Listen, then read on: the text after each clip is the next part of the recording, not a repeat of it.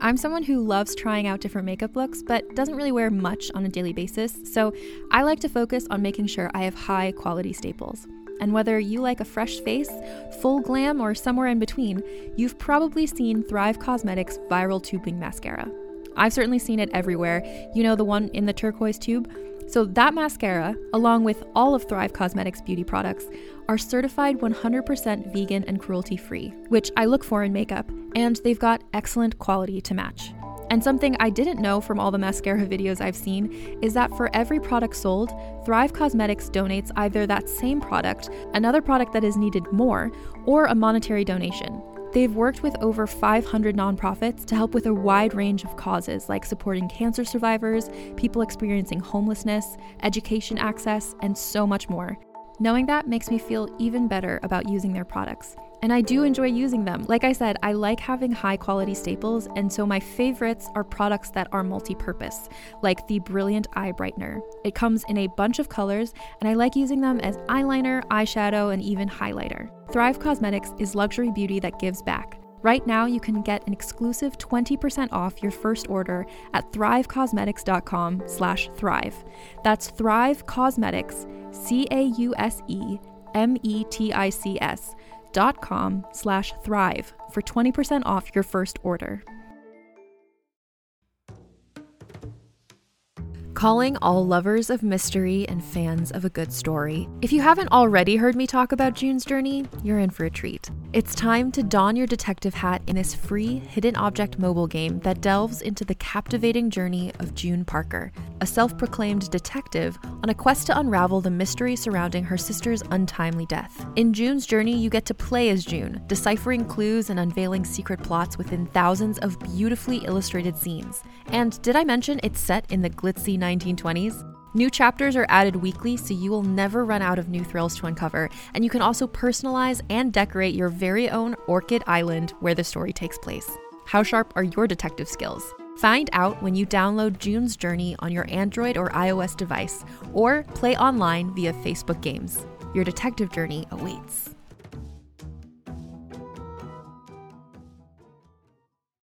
Hi, I'm Keegan. And I'm Madigan. And you're listening to Your Angry Neighborhood Feminist. This is a podcast where we explore the world through our own personal feminist perspectives. Here we are. Talking about the news. Talking about the news. And you know what? I really wanted coffee, but I was like, last time I had coffee when we were recording. Yeah, and how'd that go?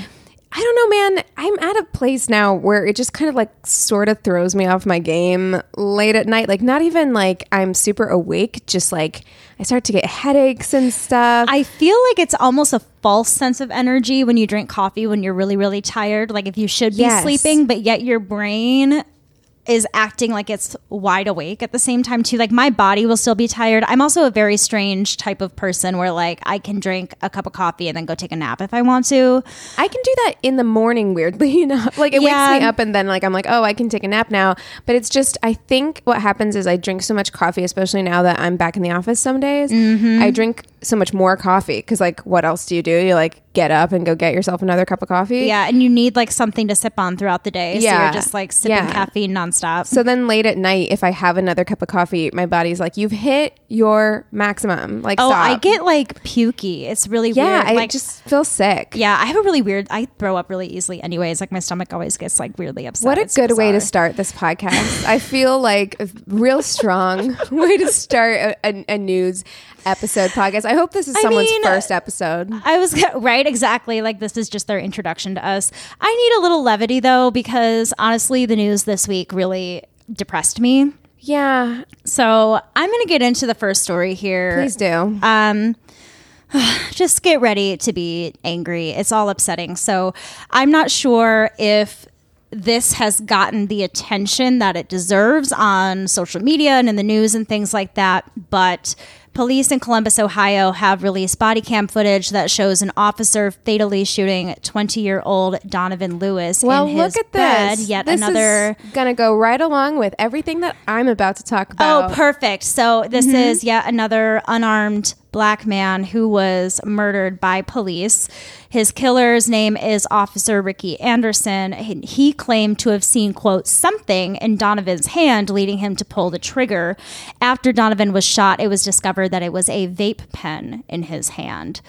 So the reason that the officers were there is that there was a warrant to be served for Donovan with a felony arrest of domestic violence and assault and improper handling of a firearm. Okay, I can't wait for that to get used against him. I mean, look. Yeah. Domestic abusers, fuck them. Like, we've said that many times on this podcast. However, you still deserve due process of the law. Right. It's not a death sentence to be an abuser. And this is, so I wanted to stop and say I did Google it because I was curious about what this incident was or whatever, to just kind of get a little bit more information.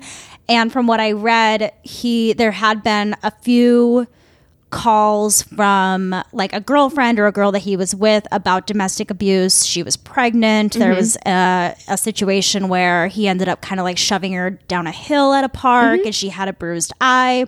Awful. That is all to say that two things can be true at once. Absolutely. Look, it's not defending someone's shitty behavior or abusive behavior or saying that they're a good person to say that cops shouldn't be allowed to just shoot people willy-nilly because they got spooked. Exactly. And that's the thing, is that I feel like those two things should be looked at very separately, because they won't be. They won't be. This is all going to be tied together, but I do think that it is important to mention because it is something that's in all the articles. Yeah. It is mentioned. So I wanted to get the research on that. So I felt like I could tell the story as truthfully as possible. Absolutely. So, I wasn't at all saying like that it's something that we should gloss over in any way. I just know that like, but it is important to make that point. Somebody has done something, like everyone's going to be like, well, who cares then if they got shot by police? Exactly. It's like, well, you should care. Like, exactly. You should care. Like, your circumstances and your choices and your bad behavior doesn't mean that you should be killed. Yeah, the state doesn't get to kill you just because. Yeah, exactly. So they were there trying to give him this warrant. They had been pounding on his door for about 8 minutes, they said, calling his name, when a man finally came to the door that was not Donovan Lewis. They immediately took that man outside and handcuffed him. They went inside, saw another guy in there, took him outside and handcuffed him. Hold on. Yeah, this is the part where I'm like, why are we arresting all these people that are in the house? Why are we arresting them? Are you allowed? So did they have a warrant that said we can go into the home? I'm assuming that the fact that they were sent to the house for the warrant, I don't know if they were welcomed into the house or what the situation was. Or I doubt they were welcomed in. Well, I think if I had to guess what happened, they were getting really pissed off and angry that they had to wait for 8 minutes pounding on the door, calling his name. I don't know what grounds they had to arrest the two other men that were in the apartment. I don't have any details on that. Probably none. I'm going to go ahead. I'm sure it's none, but I don't know what their reasoning behind it would be. But those things kind of like, set off alarm bells in my head a little bit. So these two other men were arrested, and then Anderson, the officer who ended up murdering Donovan Lewis, he's actually a canine officer. So he had a dog with him. And I'm like, don't bring the dogs into this. Seriously. Like, good dogs happen to bad people. That makes me really sad, right? Yeah. So Anderson went into the apartment with the dog. The dog signaled to like a back bedroom. So Anderson and another officer went to the back and opened the door. And you can see all this on the body cam footage as well. They opened the door and you can see a man laying in the bed. And as he was getting up to meet with the officers was when he was shot. And it was literally moments after opening the door. Like, he made movement to get up, and that was enough to like spook the officer. He shot he fired one shot into his abdomen. So Donovan did not pass away immediately, but after he was shot, they immediately handcuffed him, dragged him outside before giving him any sort of medical aid or assistance. And it was after they cuffed him that they finally called 911 and got him to the hospital, and he was pronounced dead there. So this all happened, I believe it was like about 2 a.m. when they knocked on his door, and he was asleep. Obviously, it's 2 a.m. By 3:19 a.m., he was pronounced dead. Like, not even an hour and a half. Yeah.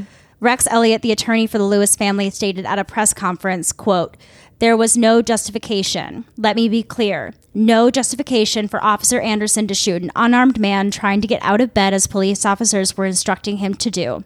Donovan was asleep before officers arrived and had no warning that CPD would burst into his apartment." Elliott said the family is calling for accountability, saying, quote, "They want this police officer punished, certainly, not permitted to be out on the street again. We anticipate filing an action against the police officer that engaged in this reckless conduct. Even if he was a perpetrator of domestic violence, Donovan deserved due process, not death for his crimes." That's exactly right. Yeah. And that's,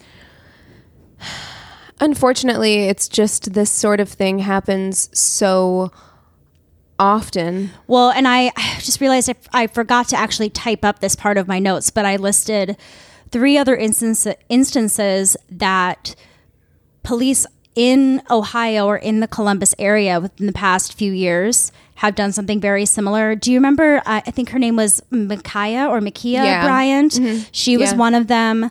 I'm not remembering the other 2 off the top of my head, but they were both cases that we've talked about on the show. And these are murders that have happened within the same area by police in the last few years. And I also read somewhere else that this is in a line of many cop murders within the past few months, even by Columbus police. I'm not going to lie to you. I've never been to Columbus. I'm actually planning on going there next year. I've never been to Columbus. Well, Anthony's from Cincinnati. Ohio, Cincinnati. Okay. Mm-hmm.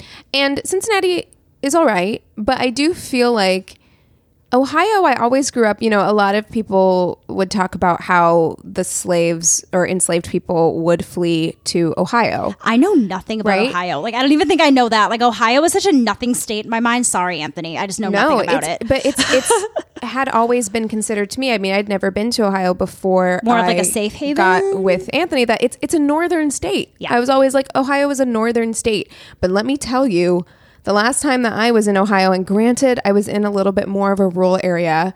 I was outside the city. I did not feel great as a not white person in that area. And so I'm not speaking for all of Ohio, but I will say that, like, and again, it's a northern state. The number of Confederate flags that I saw in Ohio. Yeah.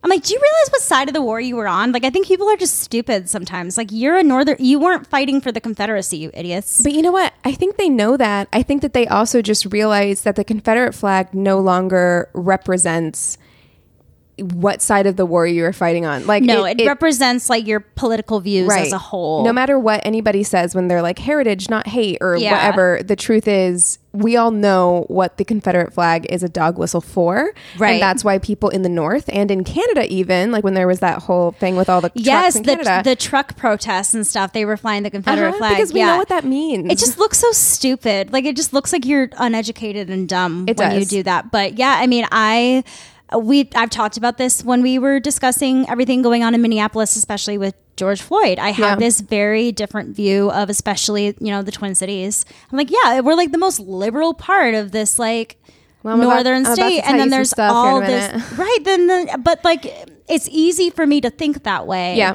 And then when it's displayed to me that it's otherwise, it's so glaring and upsetting. I mean, the truth is that racism exists everywhere. Like, that's just the truth. And also just because that's why when we talk about reforming the police or abolishing the police as they exist, that's part of what we're talking about is that, like, it's so deeply ingrained in our society and in our police force because of the way that policing started in America, that this kind of thing is going to happen. If you give this kind of power to a group of people who have these deeply ingrained biases, because most Americans have deeply ingrained racial biases, you're going to see things like this. Like, it is just inevitable. Like that. So it has to be overhauled. With that said, let's take a break and we'll talk a little bit more about that after the break. Oh, sounds fun. You can shop from anywhere doing pretty much anything. You might shop while working, eating, or even listening to this podcast. And however you shop, we all know and love the thrill of the hunt. But do you also know how to get the thrill of the best deals? Because Rakuten shoppers do. With Rakuten, they get the deals they love with the most savings and cash back. And you can get it too. Start getting cash back at your favorite stores like Sephora, Nike, and even Expedia if you're looking to get some travel in. And getting cash back doesn't mean you have to miss out on sales because those can just be stacked right on top. It's easy to use and based on a simple idea. Stores pay Rakuten for sending them shoppers, and Rakuten shares the money with you as cash back through PayPal or check. Download the free Rakuten app and never miss a deal. Or go to Rakuten.com to start getting the most bang for your buck. That's Rakuten.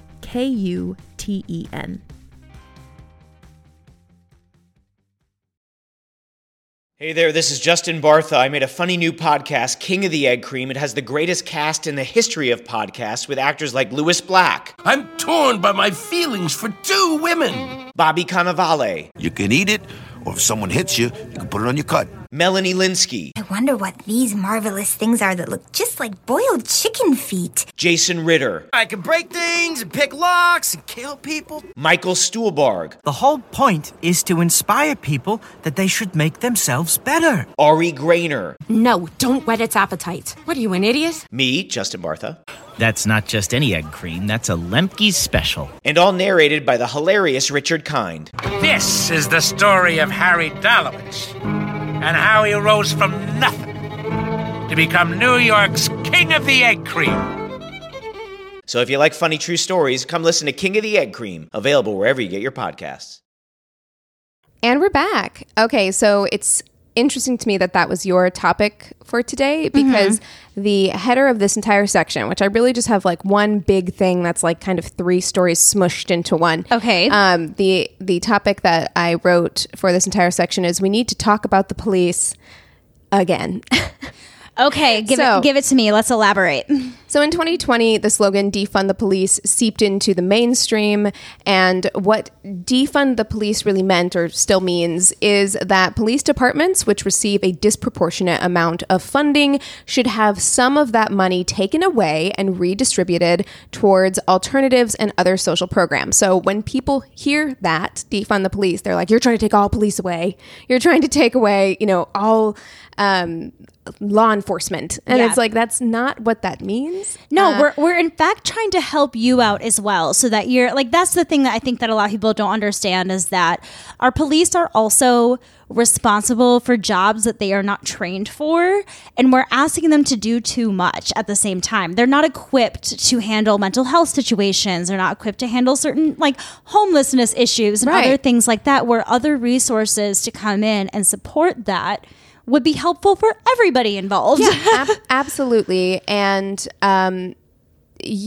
also we can't afford to do some of these other more beneficial things because we are giving the police so much, like such a huge chunk of our budget. So you have, social programs, social workers are notoriously not paid well at all. All of these programs that don't have the funding that they need to take care of a lot of these problems. Yeah. So we have to give those jobs to the police because they're the ones who have all the money, right? Exactly. So this is from a Mother Jones article. Quote, options included unarmed emergency responders and youth development initiatives, among others. The hope was more general, though, to imagine beyond a police way of creating institutions that could prevent crime without the potentially deadly encounters with officers that had become all too common, especially over minor infractions. After all, Derek Chauvin killed George Floyd when the cops were called because of a counterfeit $20 bill. Right.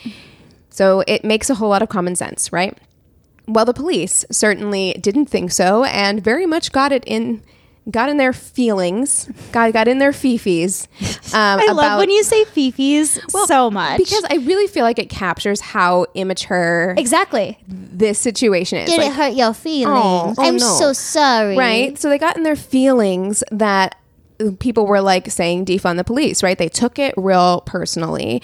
And police across the country just straight up started refusing to do their jobs. This is something that we saw a lot of. So in Kansas City, for instance, a man named Daniel Fox is currently suing the police department because they were basically on strike due to one of their own having been convicted of killing a black man, a man named Cameron Lamb, who was backing out of his own garage. So Cameron Lamb was backing out of his own garage when a police officer came responding to something. Was responding to him or responding to something else that wasn't regarding him? I think it was responding to something else. I think.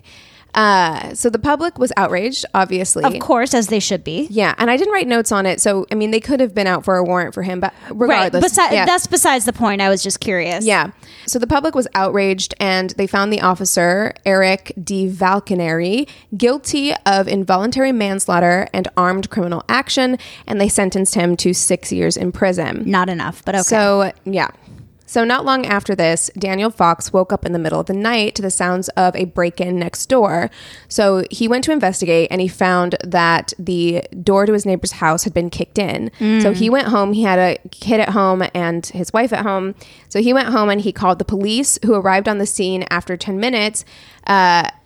Arrived on the scene, but then left after 10 minutes. Like they didn't get out of their car. Like they showed up to say that they responded to the call, but then they didn't bother to investigate the neighbor's home. So Daniel called back asking why the neighbor's house was still open. And they said in the wake of the D. Valcaneri verdict that their hands were tied until the conviction was overturned. Wow. So literally the captain called and left a voicemail.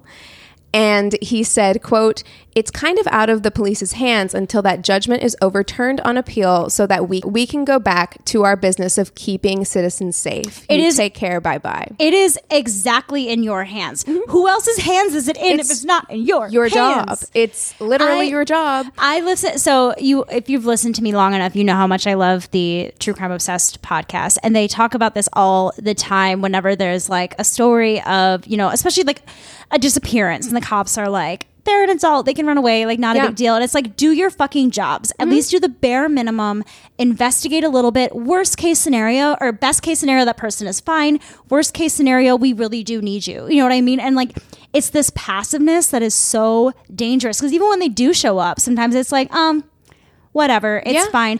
And so for you to say that it's not in your hands when it's your decision, or if you're the captain, if it's the people underneath you's decision to strike, it is in your hands. Right. I mean, and basically saying that you're threatening the American public with inaction or harm that, inaction that could lead to harm.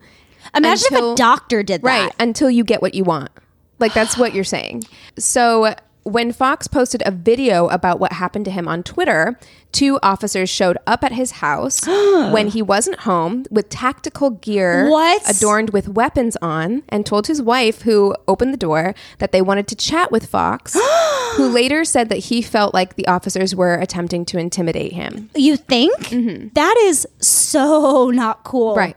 That's terrifying. Yeah. So he is now suing the police department. Oh my gosh. And we'll see how that pans out. During the summer of 2020, it was not a surprise that Minneapolis took center stage of the defund debate.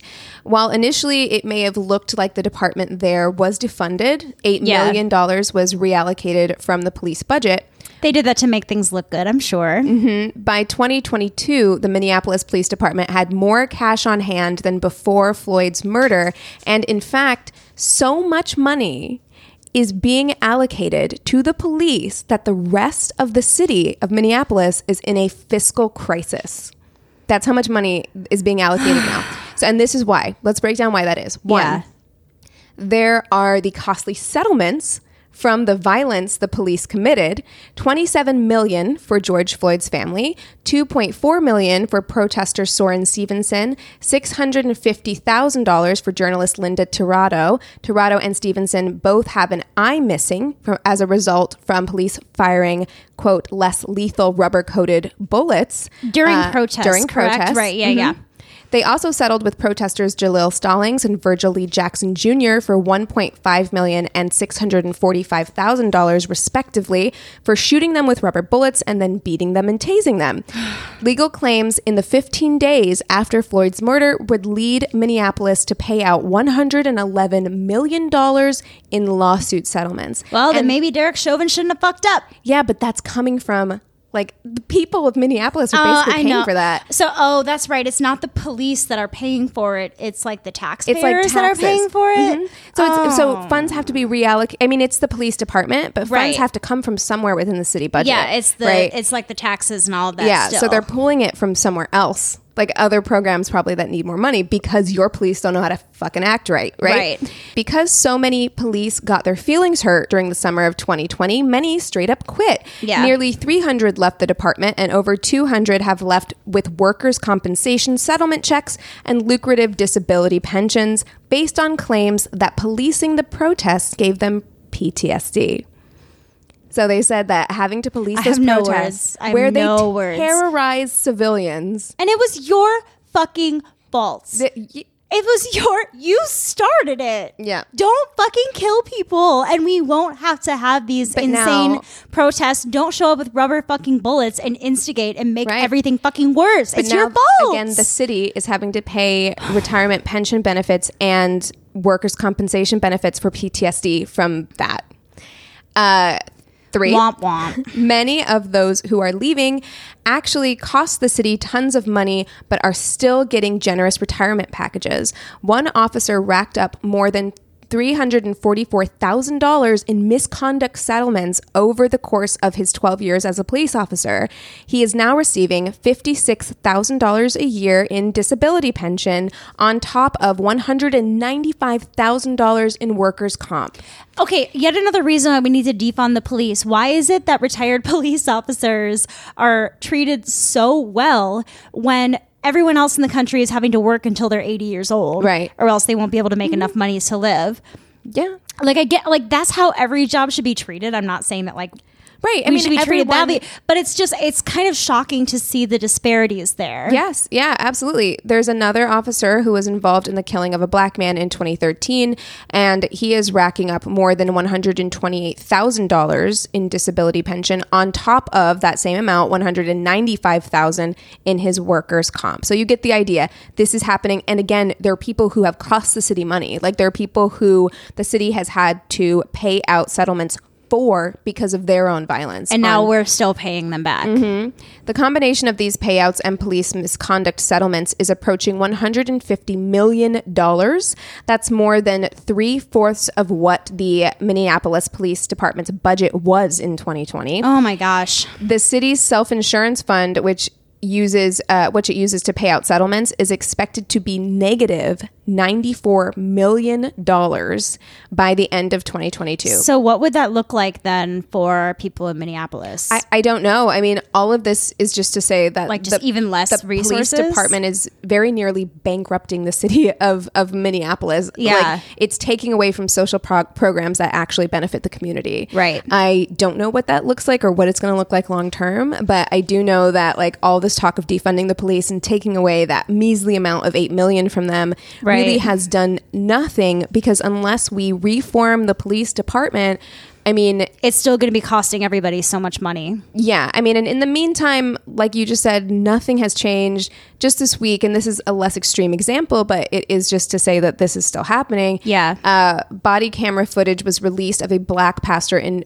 Alabama who was arrested for watering his neighbor's lawn. Stop. Yeah, it's like the Karens that are like, the black kids are selling lemonade on my street. It's like, okay. Yeah, okay. I mean, he lives on this street. Yeah. His neighbors were out of town. He was asked if he could water their plants. He agreed, so he was over there doing that. The officer, whose name has not been published, which insert eye roll, pulled up and asked Jennings if that was his car in the driveway. He's like, no, that's my neighbor's car. And so he's like, well, do you live here? And he's like, no, but I'm supposed to be here. He was like, I'm Pastor Jennings. I live across the street. I'm looking after their house while they're gone. I'm watering their flowers. So the officer tells him that somebody in the neighborhood reported a suspicious vehicle and a suspicious looking person who's not supposed to be in the yard. Oh, a suspicious looking person. What does that mean? You mean a black person? He's literally like a 60-something-year-old black man. And he lives in the neighborhood. Right? What the fuck do you want? Well, so Jennings asked the officer who made the claim in the neighborhood, and when the officer didn't tell him, the two exchanged words, resulting in in Jennings being placed in the back of a police cruiser. Following his arrest and being placed in handcuffs, the neighbor who called authorities about Jennings being a suspicious person tells the officers that she recognizes him and says he lives right there and he would be watering their flowers. This is probably my fault. Why did you call the police? It's definitely your fault. And also, like, watering plants. I mean, I live in LA, so I feel like... I see people watering other people's lawns all the time. I just assume they were hired. I catch people, like, walking close to my apartment all the time. Like, my door is right off of, like, a very busy street, and it creeps me out. But there are people, like, we have had homeless people using, like, the outlets that are, like, outside. Like, they'll sit outside our window, or people will come, like, walk right by our garden and things like that. My instinct is not to call the police. Right. That doesn't make sense to me. No, I mean, also, mind your business. Like, it's so that's what I'm saying. weird. Like, I just feel like I see people everywhere doing things. It's not my place to get curious about what that person is doing, especially unless that person is looking in the windows or doing something that's really like or climbing not right. in the windows or fiddling with the door, or exactly something that's. And even then, I would stop and ask myself, like, well, could this be a relative? Could this be, do I need to get involved in this right now? Right. I would not. My first instinct would not be to call the police, and especially if I saw somebody outside doing yard work. Yeah. My instinct would be, if I didn't recognize them, right? If I didn't offhand be like, oh, I would think it was like a relative. I would think it's either a relative or they hired someone to come and water their lawn for them. Right. Like, I would just assume, like, what kind of criminal is like, well, just let me water these flowers real quick. A very nice one. Like, seriously. So even though this woman identified Jennings and said that she knew him, they still arrested and charged him with obstructing government operations. The charges were later dismissed and Jennings was released, but he obtained a lawyer who pushed to have the body cam footage released in order to clear the way for, quote, legal action against the officers and more. So good. Here's hoping. That happened, I think, back in May, but the body cam footage just got released. So I have a little update on the Don't Say Gay laws in Florida. The Sarasota School District in Florida is taking it all one step further with even more damaging policies. So the district, which covers 62 schools and over 42,000 students, quietly adopted new guidelines this week requiring all staff to notify parents if a child tells them they're gay or if they are changing their preferred name or pronouns than indicated on their records. I'm sorry. That's none of your, like, no. If my child, for whatever reason, trusted a teacher with more that than information, me, yeah. right? Or even if he trusted me, but also wanted to tell his teacher, that information is for the person who received that information. Yeah. That information, someone's sexuality is not anybody else's business until they are ready to make it their business. Exactly. Exactly. So Superintendent Brennan Aspel created the guidelines without a board vote to comply with Florida's Parental Rights Education Act, which is popularly known as the Don't Say Gay law, which took effect in July. So there's this little like flow chart that I found, and it starts with student makes request of a school staff. Then it goes over to school staff will notify administrator and school counselor of the request. Then, if a parent or guardian refuses consent, the administrator requests an email or letter from the parent in writing, and staff will not utilize preferred name and or pronouns. After that, administrator and or counselor will notify the parent of the request. After that, if parent or guardian gives consent, the school counselor schedules a conference to include administrator, parent or guardian, student, and counselor to complete the gender support plan. Lastly, once parent signature is obtained, pertinent staff are notified that the request is approved. You know, I hate this, especially, I think, because I really hate when people act like children don't deserve autonomy, right? Over themselves. Like they are actual people. Or that they can't have any secrets. Like the thing to me that's so scary is that there are so many kids out there where school is their safe haven. It's a place where they can be called by their preferred name or their preferred pronouns or be out. And then when they're at home, maybe they can't do that and they can't be themselves. So the fact that the school is going to tattle on them is incredibly dangerous. Yeah, and it could lead to abuse at home. Absolutely, it's scary. Absolutely. And I also just think needing permission from a parent, needing a parent's signature to be referred to the way I want to be referred to is saying that I don't deserve sovereignty over my own body and my own life. And like, just because children are children doesn't mean they don't deserve that. They're people. And children are also much smarter than we give them credit for. I just think like that's something that I think is a bigger conversation as well. Gail Foreman, who is a history teacher in the district, has expressed concern about and to her gay and trans students, telling them, quote, "Don't say anything to me if you're not out at home." Which at the same time, it's like, sad. But you can also just keep their secret. You don't have to tell but administrators, but that puts her job in jeopardy. Yes. Like I understand that too, but like that almost rubbed me the wrong way because it's like, look, don't talk to me about it if you have something to say because I'm going to have to tell on you. I understand. I mean, I do think it's coming from a supportive place. It is. You know, I've seen a lot of stories recently, and we can talk about it maybe next week or something, about just the hordes of teachers who are leaving teaching right now. And it's like, how can you blame them? Like, look at... It's too much responsibility. How much you're putting on teachers right now. Like, that's... They just wanted to educate and like be there for kids and help them and help mold young minds. Hopefully that's the reason why you want to go into that profession. And they're being told like, you have to do all these things. You have to report your students. You know, you can't be a safe place for your students. You also have to maybe get a gun. Like, it's insane. And Gail talks about how she's like, I don't want to go home every night thinking that I've maybe made the home lives of my students worse. But she also said that a way that she works around the preferred name situation is that she calls the students by their last name.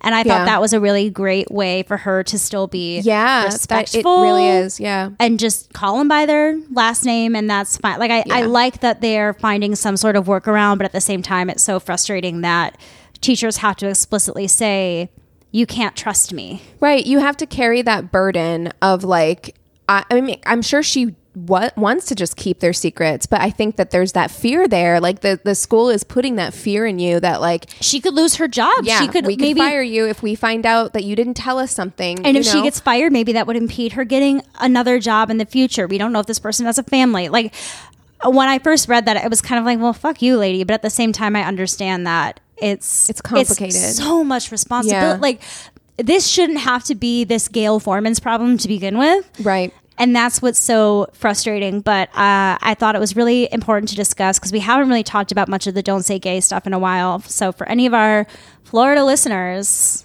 please be aware of what's going on in Sarasota County.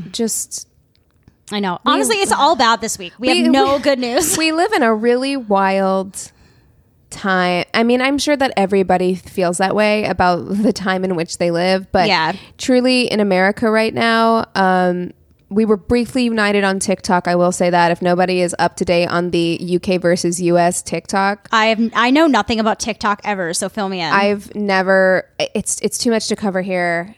If you know, you know. But I will fill in with you. People were united between the UK and the US. No. Against, I've never seen the US more united for a cause. Like, what was it? In a long time. It was just this woman was basically saying that like the US has no culture and that the UK is more diverse than the US, and the US clap back so hard. Yeah. Rightfully. Right. She was I was wrong. going to say, that's like, I don't know where she's basing she's that wrong. off of. Yeah, she's wrong. But, you know, even given that, right? I will defend that with my dying breath, right? But even given that, the US is in a real weird spot. And like, I know we have been since 2016, but I do feel like it's just getting weirder. Like, it's just getting weirder. Yeah. Because the de-brainwashing hasn't happened yet. Yeah, it's and may never. Let's buckle in. Shall we? I think that's why it feels weirder, is that it feels more settled. Yeah. And like, this is just it is now. It's not like, oh my God, can you believe this is happening? It's like, yeah, I can believe another thing is happening. Yeah. Let's talk about it. Yeah. Well, if there's anything next week that you want us to talk about, please go ahead and email us at neighborhoodfeminist@gmail.com or DM us on our Instagram at Angry Neighborhood Feminist. We have a Facebook business and group page. You can go ahead and rate and review us on the business page and chat with the other listeners in the group page. I keep forgetting to mention this, but in the link in our show notes, you can also check out our merch if you are interested. Last but not least, if you haven't done so already, please go to your Apple Podcast app and leave us a 5-star review with a quick sentence about why you enjoy the show. It is truly so helpful and we really appreciate it. All right, that's all we have for you today. With all it being said, we encourage you to rage on. Cheers. Are you okay? I'm not. I'm not. Oh my God. Okay, let's do this again. Please. Okay, sorry. With all of that being said, I said Rachel by myself, and I was like, what's going on? And then you said cheers. My brain short-circuited. It really did. I got a text, and I was like, what's happening? That happened to me recently when we were doing the intro, where I just totally forgot what words were. Okay. Sorry. Go ahead. With all of that being said, we encourage you to rage on. Bye. Hey there, it's Rachel Ballinger, and I am extremely excited to invite you to Rachel Uncensored. It's my podcast where I sit down and get real with my friends and celebrity guests, where we talk about all sorts of topics. And sometimes we might be under the influence when we do so. We cover things from personal stories to hot-button issues. And it's the only place on the internet you can find an uncensored version of me. It's a side of me that you might not have seen before because it's not the most family or brand friendly. But don't worry, I'm still sort of slightly a decent human being. If you're intrigued, then make sure you check it out. New episodes drop every Wednesday. You can find it on Apple Podcasts, Spotify, or wherever you listen to podcasts. Trust me, you won't want to miss out on the fun and candid conversations we have here on Rachel Uncensored.